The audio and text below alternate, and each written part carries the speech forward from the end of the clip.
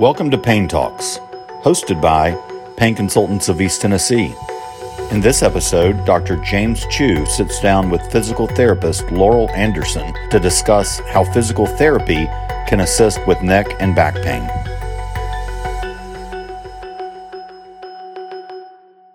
Hi, my name is Dr. James Chu with Pain Consultants of East Tennessee, and today we're speaking with Laurel Anderson, physical therapist here at Pain Consultants of East Tennessee. How you doing? Doing great, thank you. Yeah? All right, good. So let's talk about physical therapy. First let's get to know you a little bit, Laurel. How long have you been working here with us? I have been here a little over 2 years at Pain Consultants.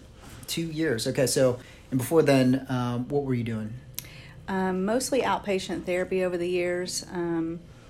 Also some ergonomics, doing office ergonomic assessments. So that's a big word, ergonomics. What does that mean? It is helping people to function better in their environment and be more productive. Okay, and so is that worktop spaces, trying to get in the correct position so that you're more efficient, don't hurt as much, and Absolutely. kind of avoid injuries? Is that what you're talking about? Yes, helping the workspace match the person, not the person fitting to the workspace. Okay. And so making it customized to what their needs and their body type and all of that is. Did you do extra training for that? Yes, I've taken a couple of courses to get a certification in ergonomics, and then more recently one for specifically remote ergonomic assessments of office spaces. Oh, okay. So you're just trying to size up people, how they're working, what they're doing physically, and then just making some recommendations and changes on how better to do it, right? Yes, absolutely. And that really can help them be much more functional and comfortable at their workspace, and ultimately improves productivity as well. Great. So is that, have you seen that over the past 2 years take a significant role in what you do for some of our patients here? Absolutely. Anytime I see someone, if they are working and they express that there's might be some issues in their workspace, we discuss that. And I've had people bring in pictures of themselves at their workspace. Really? Yeah, and address those specific situations that may be going on, and they've expressed some good results after that. So there's some good feedback as a result of your Absolutely. input. Okay.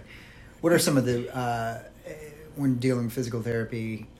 You've done a lot of outpatient prior to doing pain. But now you've worked exclusively with pain patients for 2 years. What are some of the big things that you've noticed as challenges, or that's very specific to our population? I think before I came specifically to work with pain patients, I often felt that some of the things that I was treating physically maybe had some type of emotional component to it. That was your gut feeling about Yes. it? Okay, all right. And then once I came here and started doing more reading about things, I realized, that actually is the case, and how that link between emotions and pain, and how important it is to address that and not just hone in on, you're here for your back and I'm going to treat your back.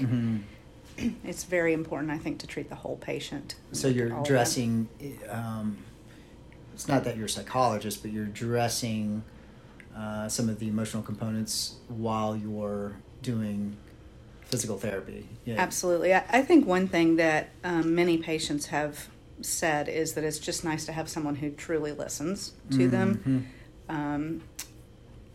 Our medical society is rushed and pushed, and so sometimes I have the opportunity to spend more time with that patient than a doctor does. What's your typical sessions like, time-wise? About an hour. About an hour, okay, so that's a long time, right? Yeah, so it's really nice to get to know that person better and, make them feel that they're important and invested in. So you have the time. Absolutely. Yeah, okay. Yeah. So you think empathetic listening has been very helpful as far as the therapeutic relationship between you and the patient? Absolutely. It's huge. It really is. So is that one of the major key differences? What else have you noticed that's a little bit different that's specific to people who suffer from pain on a daily basis? Sometimes there's fear of movement. They've had this pain for so long that they don't want to do anything that might make it worse. And so... so they feel like they're kind of moving in a little confined box. Absolutely. In order to prevent more suffering. Is that right? Yes, absolutely. And so I do a lot of stuff to try and overcome that. How do you encourage them? Well, first of all, just to teach them that our bodies are meant to move. We do need that.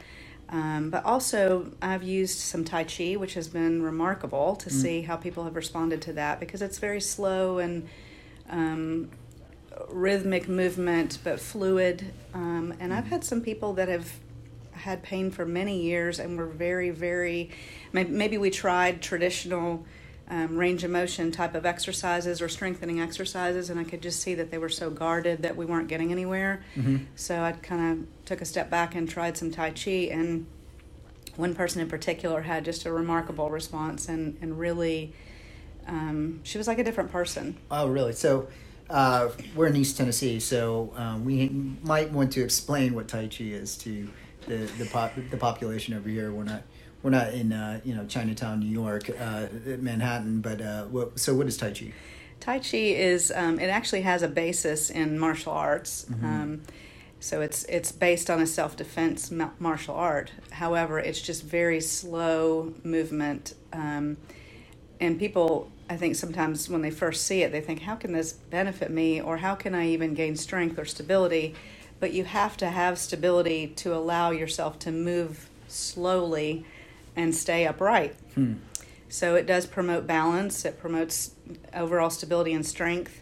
But it's just it's beautiful to watch, actually. Very fluid, slow movement in specific patterns. And it's just remarkable how people that are scared to death to move their arms because it might hurt their neck, can now do these movements in Tai Chi, and I think it kind of takes some of the pressure off of, okay, I'm going to turn my head now, and people get very caught up in that. And I think the Tai Chi, once they see what the movement looks like, it helps them to relax, and I think they realize that they actually can move their body and it doesn't have to be painful. Okay. And I also don't have them, if I'm working with somebody like that, I don't have them focus on, okay, we're going to do 10 repetitions of this movement in Tai Chi, because there's that mind-body connection that comes with that. And so I emphasize tying it in with some deep breathing techniques as we're doing the motions and coordinating that.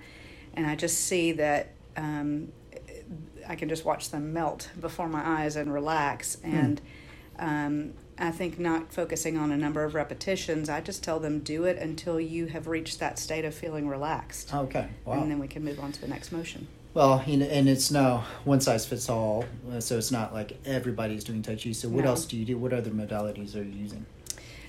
We use traditional modalities for pain relief, ultrasound, electrical stimulation, massage. A lot of times the soft tissue stuff really can help kind of get somebody over the hump to starting to feel better. And then exercise, of course, helping people.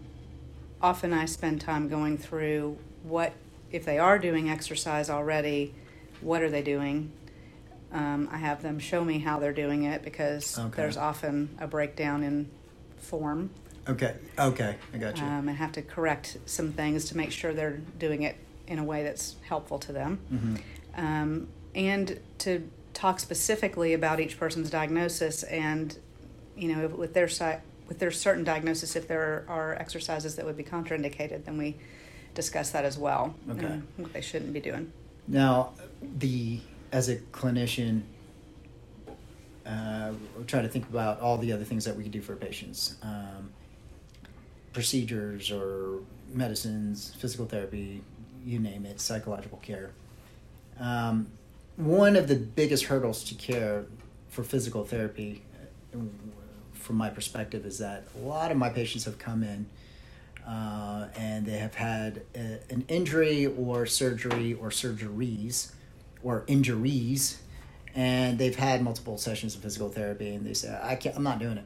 I'm not doing physical therapy because it hurt me. I did 2 sessions and I couldn't walk the next day, and I'm not going back. I hear that a lot. Okay, they've been 2-3 times, but why do we think an approach that's specifically tailored to chronic pain patients, despite the fact that he or she has been through multiple sessions before in the past, why do you think our approach might be a little bit different? I think the biggest thing I hear from patients that have been many times to other physical therapy sessions is that no pain, no gain mentality. And I tell them that's like if you're 20-something and you're working out at the gym and you're going to be sore after you work out. That's not when you have an injury or a surgery or anything like that. So I think teaching them to listen to their body and realize, okay, at this point I need to stop. If I'm experiencing pain or I'm experiencing fatigue, I need to stop at that point and take a break, and maybe I can return to what I'm doing and maybe I can't. But really just not teaching them not to push through those things, because ultimately it'll make them feel worse anyway. And then if they spike their pain, it may take longer for that to decrease. The other thing that I'm a huge believer in is education. Like, I do a really in-depth education with every patient about posture and body mechanics, and even my patients that are, ex-nurses will say, they may come in saying, oh, I was taught that stuff in nursing school. Yeah. And I say, I respect that, but I do believe that what I'm going to say is different than what you were taught, and some things that you probably haven't heard before. Yeah. And many times I've heard from them, wow, that was good information. That was really helpful. And because there's so many little things that we do all day long, that if we're doing them in a way that's not beneficial to our spine or whatever our issue is, it just can be constantly setting someone back, and then by the end of the day, no wonder they feel crummy. Yeah. So I think if we can get on the same page in the very beginning about things that they can do and do them correctly, they are going to feel better, number one, but I also feel like they're going to respond better to therapy, because I am not fighting against everything they are doing the other 23 hours of the day. Yeah. It's hard for me to make progress if they're doing those things and setting themselves back all day long. I gotcha. So if you're talking about diagnoses in the chronic pain space, over 2 years, what do you see most commonly? What are some of the most common reasons for people to show up at your footstep for your help? I would say the majority of it is spine. Neck and low back, you think? About equal in both, or a little bit more low back? I think a little more low back than neck, it seems. But yes, definitely both of those. Sometimes mid back, but I would say neck and low back would be the greatest. Sometimes it's, joint issues from a previous injury Knees, years shoulders, ago. Exactly. Ankles, things like that.